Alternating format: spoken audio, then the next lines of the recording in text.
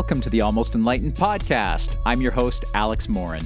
For those of you that tuned in last week to episode 20, Love in the 60s, you'll know that this episode is a continuation of last week's segment.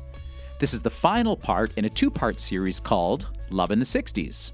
It highlights the multifaceted nature of love in a relationship in, you guessed it, one's 60s. I was so fortunate to have the opportunity to sit with my mentor and great friend, Terry Craig, as she bravely chronicled her journey of being separated for 7 years before finding the love of her life in her 60s. While it may be an exceptional glimpse into love at that stage in life, it's much, much more than that. Terry's insights, instincts, and wisdom provide so many fascinating lessons that after having listened to the audio as many times as I have, I kept on finding tidbits of knowledge. And that would be why I was forced to interject as a narrator, in addition to being the interviewer, every now and again, so that I could highlight what I'd missed during the interview. So to bring you up to speed on where we left off, Terry had just finished explaining the anticipation, the nervousness, the beauty, and the awesomeness of rediscovering the essence of intimacy after a substantial break. We're picking up the interview when I asked her about the huge decisions that she and James made a mere matter of months after having met one another. Let's check it out. So, you said 9 months. Like, this must shock people that you've only been together 9 months. And tell me, what are your plans together? You've made some, I know this, so I'm asking, I'm leading the witness here, but you've made some unbelievable decisions, like some huge decisions that would make some people's eyebrows raise. Nevertheless, you know in your heart you're making the right decisions. Tell me about some of those decisions that you've made lately. Well, it's funny you say that because we've raised our own eyebrows going, what were we thinking? Through all this talking and sharing, we've learned so much about each other. And one of the things we came across probably in the third month of dating was that both of us had a long-term dream of living on the water. I've been talking about it for 25 years. I talked about, I'm American, so I was thinking of going to Savannah or South Carolina, North Carolina. And then I realized that how could I really do that? My kids are everywhere. And so I have a child, and I have two here in Toronto. I have one in Australia and one in Seattle, so their kids are everywhere. And so when we established that that was a dream that we both had, we just started for fun, total for fun, to look at places on the water in Niagara, basically, and just to see what the market was. And again, and this was early, this is January, even December maybe. So it was, we'd only been dating 4 or 5 months. Not like 9 months is long, but anyway, so to cut the story kind of short, really good friends of mine live in Victoria, and they've just gotten there recently, and they were singing the praises of what they call Canada's Florida, I guess, with the temperate weather and the 12 months a year golf and never getting too hot, never getting too cold. It was like, okay, that's like a dream.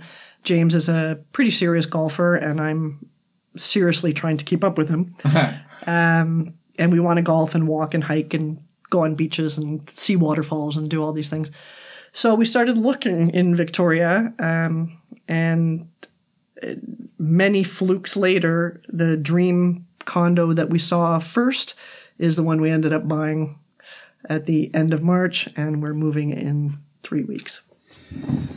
This is unbelievable. I mean, what a story. What a story. And I think that there are probably a lot of people that are listening that can relate to the story of, wanting to live by the water or wanting to live somewhere else and wanting to live out their dream. And yet, myself included, we don't do that. My wife and I, Sarah and I, have discussed that so many times. We would love to move to France, where we could practice our French, where we could be somewhere that we find so beautiful, particularly the south of France, where the weather's a bit more to our liking.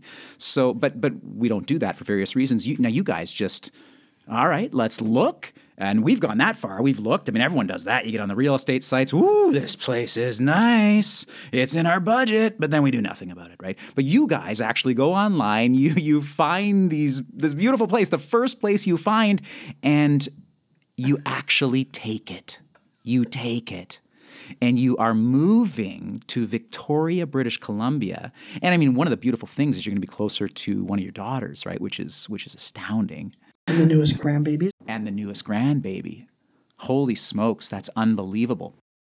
Wow. So no fear, right? Do you have fear? Like how does that play in? Because I think everyone in the world has some kind of fear. I mean, I'm a confident dude.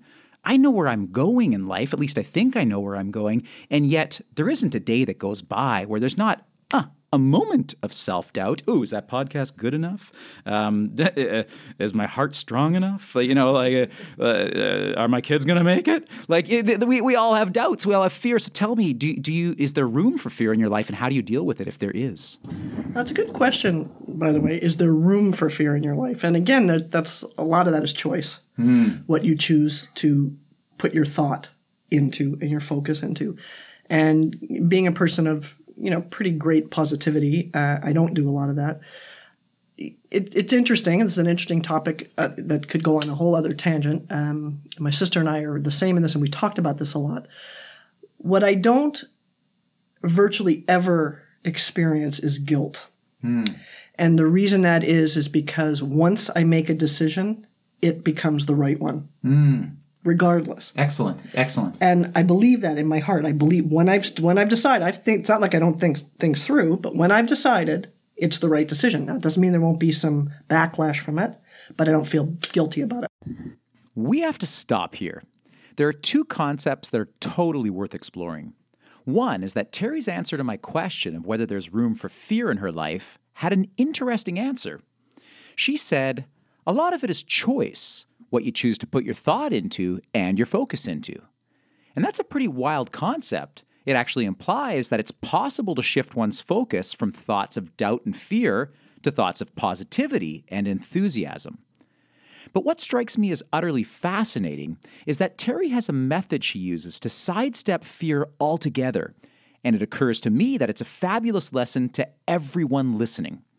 Her method revolves around decision-making, a skill that so few people realize holds a very important key to success and accomplishment. Have you ever noticed that successful people tend to make decisions fairly quickly, but always resolutely? Listen to what Terry has to say about decision-making. She says, once I make a decision, it becomes the right one. Wow, that's bold. And while that might appear to be audacious to some, to me it's the sign of a leader and someone who knows how to move in the direction of her goals. That was an awesome moment in the interview for me, and I will absolutely try and continue to improve my decision-making skills as a way of reaching goals and eliminating fears. Let's continue on with Terry's answer as to whether or not anyone's raising their eyebrows.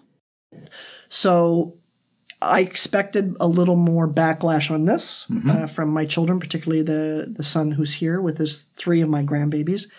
I have some friends who, because of COVID, don't know James, right? That's the other thing. I go from not having someone in my life to moving across the country. You talk about raising eyebrows. So, but I have no fear. Because of our relationship, but I'm also not an idiot and I'm not crazy. So it's not like we say nothing could possibly happen to us and we're together forever. And we don't even say that. Yeah. We said that right from the get-go that this move to Victoria is a 2-year adventure. Wow. That's fascinating. That's exactly how we position it to ourselves and then position it to our families and friends. Okay. So we ended up buying a condo. We could have rented to make that more officially a journey, but it didn't make sense for a lot of reasons. It doesn't matter. You sell it if you want to go. And we just decided we will spend 2 years there exploring everything, deciding, and at the end of 2 years, we will establish, is this where we want to live? Do we want to live in this particular condo? Do we want to live in this city? Are we missing our friends and family too much? And we'll reevaluate. Now, anybody who's ever been to Victoria, who lives in Victoria, says you will never return and you'll never leave. Yes. And we're kind of in that vein of belief that we probably wouldn't, but we may live in a different place, a different area, because we have a lot of time to explore. So no, I don't have any fear. I don't have regret. I have sadness. Okay. I'm leaving 3 of my grandbabies here and my sons. But I'm also at a stage of life, and they're at a stage of life. I'm not responsible for them anymore. So it's not like I'm abandoning anybody. I know my son would like me to spend more time with his kids, and I get that. But, thank God for FaceTime, which is how I see my other grandchildren around the world. We will come home at least once, if not twice a year. We have friends and family here, so we'll get an Airbnb and just hang out with people. That's all. That's what we'll come for, just to celebrate our people in our lives. We hope a lot of people will come to visit, and apparently we're in a good place for that to happen. So no, there has been I haven't had not one moment of doubt. I wanted to say one word, and then I'm going to riff on that. And the word is incubator. All right, incubator. Kind of a weird word, isn't it?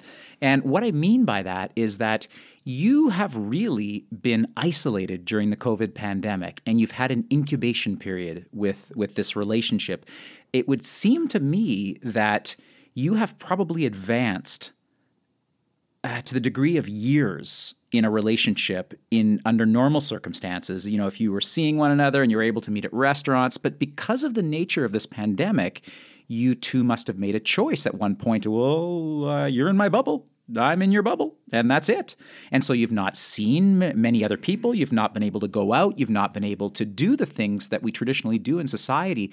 And so you've really put this relationship into fast forward, bam, like just wind that film and watch it rock and roll. Would that be an apt way to describe what's happened over the course of the last few months? It's 100% the way to describe it. And we didn't actually think about it as being, we're going to move it fast forward, but we've realized that because we're in each other's bubble, and we're in the total lockdown, we're the only people in each other's bubble. You're only allowed to connect with one household, and he lives alone and I live alone, so we were able to do that. And so we've spent, literally 24/7 together for the last 5 months, I guess, doing with not a single distraction. That's how we put it to each other. No going out to the movies. I'm not going out with friends and you go play poker with your buddies. There's none of this. We're home, we're cooking together, we're eating together, we're finding series we want to watch together, we have our coffee rituals together, and we have a lot of rituals and traditions in this relationship, so we work on that as part of our bonding, I guess. And there's been nothing else. And so that's why when we got to that decision at the end of March that we could actually move in together and move away from everybody else, I feel like I've known him forever. And I tell you, I know him better than I know anybody else. Wow. Because we have shared every story of, years of history. He's had more relationships than I have, and we've gone through all those. We've talked about them, our children, our last relationships, what we want for our future, what we are doing in our lives to make our own lives better, and how we can make each other's lives better. Like James will actually say to me, "How can I make this day good for you? Like, what can I do to make this day good for you?" Like, you don't have time to do that, first of all, when you have kids. You're not sitting around thinking of questions on how you... So, that's also the beauty of love later in life, or love in the 60s, I'm calling it, because we don't have a lot of other things to take up our time. I work. James is retired, and I work part-time, full-time. But it's a business. It's my own business, and I can pick it up when I need to. I can sit here and do this podcast with you and not have it affect anything. I will still get done what I need to get done. But that's it. That's the only distraction. That's the only thing that we really don't do together. He played golf a couple of times with his friends and they shut it down again. Now they've opened it up. He'll play a couple times more before we go. He and I have played a few times and we'll play a few times again before we go. But that's it. So when we get to BC, this is just continuing. BC is not as locked down as we are here. We have one pair of friends there, and James has a stepson there who we may see before he moves back to Vancouver. But it will be us still. Yes. Yes. So would this have been as easy to make this decision to move out west if it wasn't COVID? I'm going to say no. Because if we had been living our lives, I was seeing my grandchildren all the time, I was seeing my friends, he was playing golf with his buddies all the time, would it have been as easy a decision to say, we're going to pick up and leave all that and go? Probably not. But we've lived a year. Well, we've lived, each of us separately lived more than a year, but we've lived a year of lockdown. Mm-hmm. And so that is making this move easier. Yeah. It is also making us appreciate the time we have with our friends and family better. The appreciation is much bigger. When I see my grandkids now, it's like, whoa. Terry said something quite interesting when she was explaining the reality behind developing a relationship during a COVID pandemic and lockdown. What she said was that during the past few months, there hasn't really been a single distraction. And that hit me like a ton of bricks when I was going over the interview audio. It hit me so hard because I know that one of the keys to a successful day, let alone building a successful relationship, is eliminating distractions. I'll turn my phone to flight mode, close all the windows on my computer except for the one I'm working in, and close the door to my office when I really want to pour my energy into accomplishing something. So it's really interesting to me that this pandemic lockdown has created an environment for some that's free of a lot of distractions, if you so choose to handle it that way. Free of criticism from friends and family, free of the stresses of being pulled in a million directions, and free from the influence of society as a whole, Terry and James coexisted in a place in which they were unencumbered by distractions and able to focus their energies on one another. There's a real lesson there. And it's not to wait until the next pandemic to find your soulmate. Rather, it's the realization of what can be accomplished when we focus our attention on our desires and our goals. Check out this next part when I ask Terry about humor and disagreements. We do obviously have disagreements, and we don't always agree. And it's more my biggest pet peeve, I guess, if I could say it, is moodiness. And James is a very emotional person, so he gets moody sometimes. And so what he has said to me, though, and the reason we don't fight it out is because I will say something to him about his behavior. He said, I've never had anybody call me out on stuff as much as you do, but I do it with love. And by with love, we mean with humor.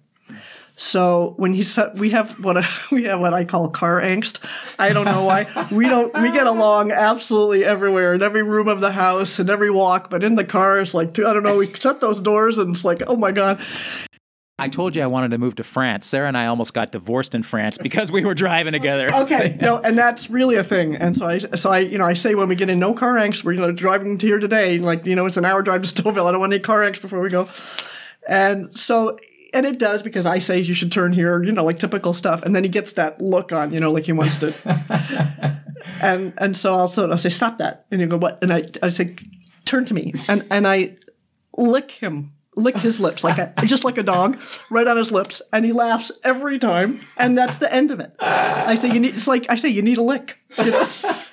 And so because we do that all the time, he came, we had something and he wasn't happy with me or whatever. And he came into the room and I said, it feels like a tundra just came in there with you. Is this a tundra that we're having in there? And he can't not laugh because he is in the mood and he's like, he wants to be kind of, his nose out of joint. And if you make him laugh, he can't continue. And that's okay. So my theory of cutting through to the truth is completely wrong. Now, you guys don't cut through any truth. No, but you know what? In all seriousness, you actually are, whether you know it or not. When you lick somebody like that, right? When you lick somebody like that, you know what the truth is? The truth is, I love you. Yeah. That's the truth. And so nothing else really matters, does it? It doesn't matter that you took a left and you thought you should have taken a right. You just love. Well, I think that's a very important part of love in the 60s too. We are set in our ways, so you got that to deal with. But both of us have really determined not to be. We try very hard not to be set in our ways and have it our way and have to do it. And we've really determined, and I think I said this in my marriage and it didn't work there, but we said it again and it's working now, that, we'll know when we feel really strongly about something. Mm-hmm. And when we do, then we will stand our ground and may have a head-to-head about it. But at this stage of our life and at this age of our life and the incredibly wonderful life we're living, right? Mm-hmm. I mean, as I say, James is a connoisseur of coffee. Like, he has studied it and he makes it in all different ways, and we have pour over every morning and the right measurement. You have to see it. It's just unbelievable. The taste is unbelievable. And so we have these moments, right, that we put into these things. And so we do things in our life that other people can't do because they don't have the time. Mm-hmm. Our life is one of beautiful rituals, really. Food, we're very food driven. James is a low carb eater. I was a eat everything you can, eater. And we kind of found a mutual stop on that. And we cook together and we shop together. And we golf and we walk and we laugh. And so really, what are you fighting about? Yes. Right? So perfect example of fights to come, maybe. We're talking about Victoria, and he says, honey, I trust your judgment. Whatever you want to do, however you want to decorate that place is fine with me. I just want to be able to pick the chairs for watching TV, and I want, like every other man, a giant screen TV. Yes. Okay, because anything else you want to do is fine. Well, here's how this went. You bought what color dishes? That really happened? They're green? Why did you think green dishes? I go, oh man, we're picking the dishes now. Forget the couch, the carpet, the dishes. So, yeah. So that might come a problem when we get there. I suspect it won't.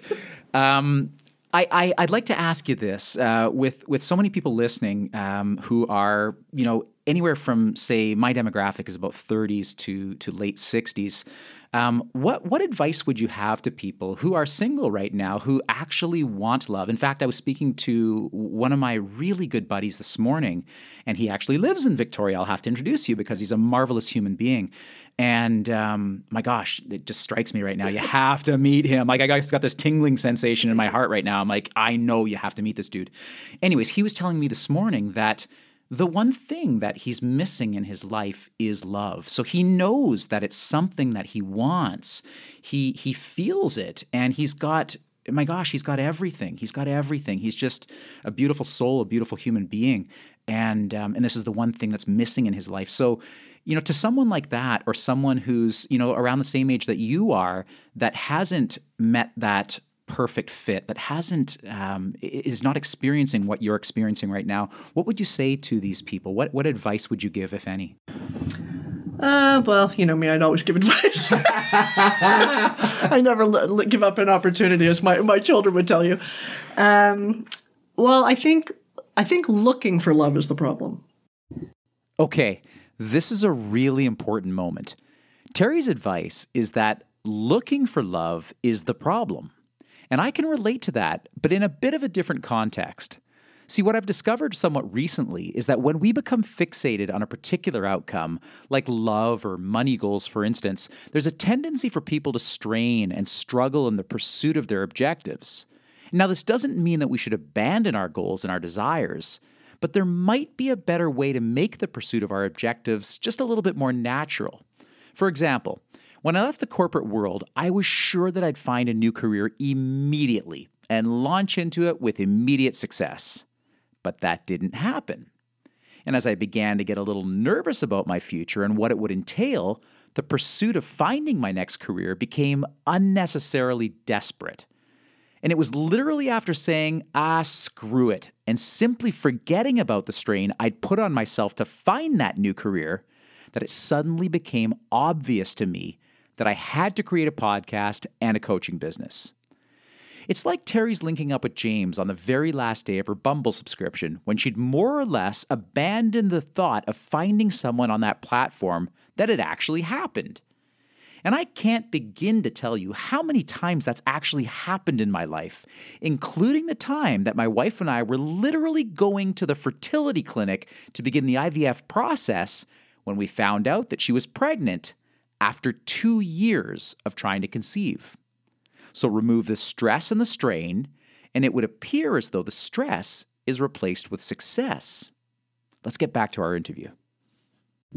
I think you have to be places, though. You have to be out there. You can't be in your apartment saying, I'd like to find love. But I think probably the biggest lesson I learned in this is that don't have pre-existing expectations of what you need to feel loved and to love. We all do. And I think, many men, again, probably a sexist comment, but I do that too, think it's going to be a younger, prettier, long-haired blonde woman, who's going to be the one that's going to catch their eye. But when you get through a relationship like we have, and we spent, as I say, the first 10 dates or whatever it was, talking and getting to know somebody and finding out about their soul, and you have a shared interest in kindness or a shared interest in sports. That's important, but it's not the only thing. James and I had a great experience early on. Alex, that I was seriously involved in Pay It Forward a couple of years back. And I was talking to James about it, and he loved it. And we actually, I think it was our third date, maybe our first time I went downtown to where he lived, and made a bunch of what we call blessing bags and delivered them to the homeless downtown, right? So beautiful. Water and masks and snacks and whatever. And you do something like that together, and you really can see if a person's genuine, right? Mm-hmm. I think the hardest part is finding genuine. Yes. And discerning how to talk to someone to find out if they're genuine, because there is a lot of BS on online dating, and online dating seems to be almost the only way to go now, which is sad. And it saddens me that university students are online dating when they have a campus full of people to see. Not COVID, but before this. One of my nieces is in university, and the fact that they're all online, I'm thinking, just walk out your dorm. This is what we did, right? Crazy. So we're leaning on this too strongly. But I think you truly, truly have to be happy, completely happy on your own and in yourself before you can truly give to someone else. And so people who are really wanting love have to decide why. Not that they don't, I understand that somebody wants a relationship, but you have to make sure that you're not wanting it to fulfill an unfulfilled need, because we should be able to fulfill our own needs, even emotionally, which allows you then to open up to someone else. Because when you're, the one thing I've really found about James, and he's been so good about telling me this about me, is that it's way more exciting and joyful and thrilling to love him than it is to have him love me. And he tells me all the time how loved he feels from me in everything I do, whether it's the licks or the food or the bacon or whatever it happens to be. And my entire joy in the relationship is making that happen. We've really arrived at the essence of love here, in my opinion. When Terry says we should be able to fulfill our own needs, it's a very poignant moment, and one that some people might consider self-centered or narcissistic. However, Terry's articulating a truth here that eludes a lot of people. And that truth is that the relationship you have with yourself will be the guiding force in every other relationship you ever have. And then she goes on to say that it's way more exciting, joyful, and thrilling to love James than it is to have him love her. Now, she's not saying that his love doesn't feel good or that she doesn't need it, but she's articulating something that my 6-year-old son said a few episodes ago in the Life at 6 episode when he said, "It's true, you give, you get." I can feel the joy and the thrill that Terry experiences when she talks about what a magnificent feeling it is to love James. And just as in the Pay It Forward date that the two of them had on date 3 or 4, the foundation of love is based upon giving. Love yourself, and then, and only then, will you overflow with so much love energy that it'll be felt in every one of your relationships, inducing a cycle of giving and receiving. I'm going to let the audio roll now, and we'll take this to the end of the podcast. In all these things that you've done, whether deliberately or non-deliberately, you just let go, and you were completely content and in harmony with yourself. And as a result, you were open, and that connection was made beautifully. And I'm touched by that. I'm inspired by it. I feel it. It's emotional. It makes me. I can feel the emotion. It's so beautiful. And thanks for that advice. I think this might be the most important part of the podcast, is for those people that are listening that haven't found that love, to let go and to love yourself and to work on yourself and to never let go of the ideal that I want love or you want love. That's a beautiful thing, is it not? It's beautiful. And when it's right, it will be right. You will attract what you need in your life. That's simply the way it's worked for me. I have faith that it will continue to work that way, and it's very apparent to me that that's what's happened with you and James. And I'm so touched. I'm so honored to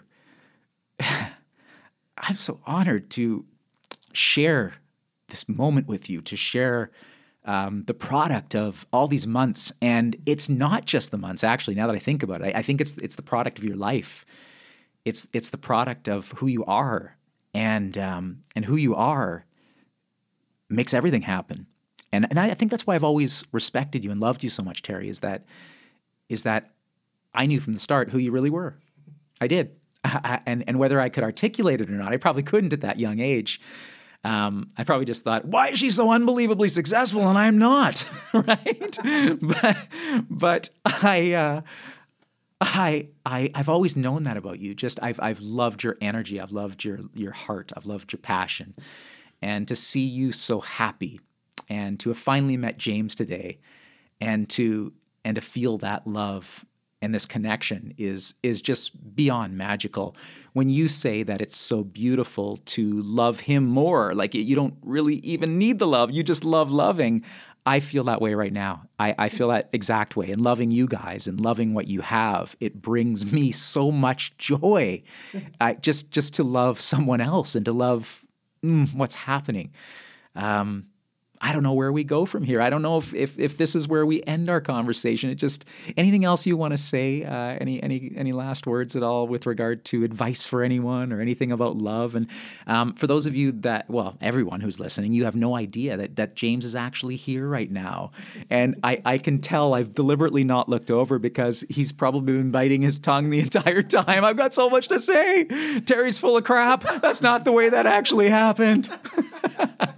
Anyways, I am so honored, Terry, and James. I'm so honored to be your friends, to witness this beautiful love, and your journey is only just beginning. You're 9 months in, and perhaps it seemed like a lifetime, and it will be another lifetime. So, congratulations to both of you. I love you both. Thank you. And I wish the best for you. Thank you. We are looking forward to our adventure.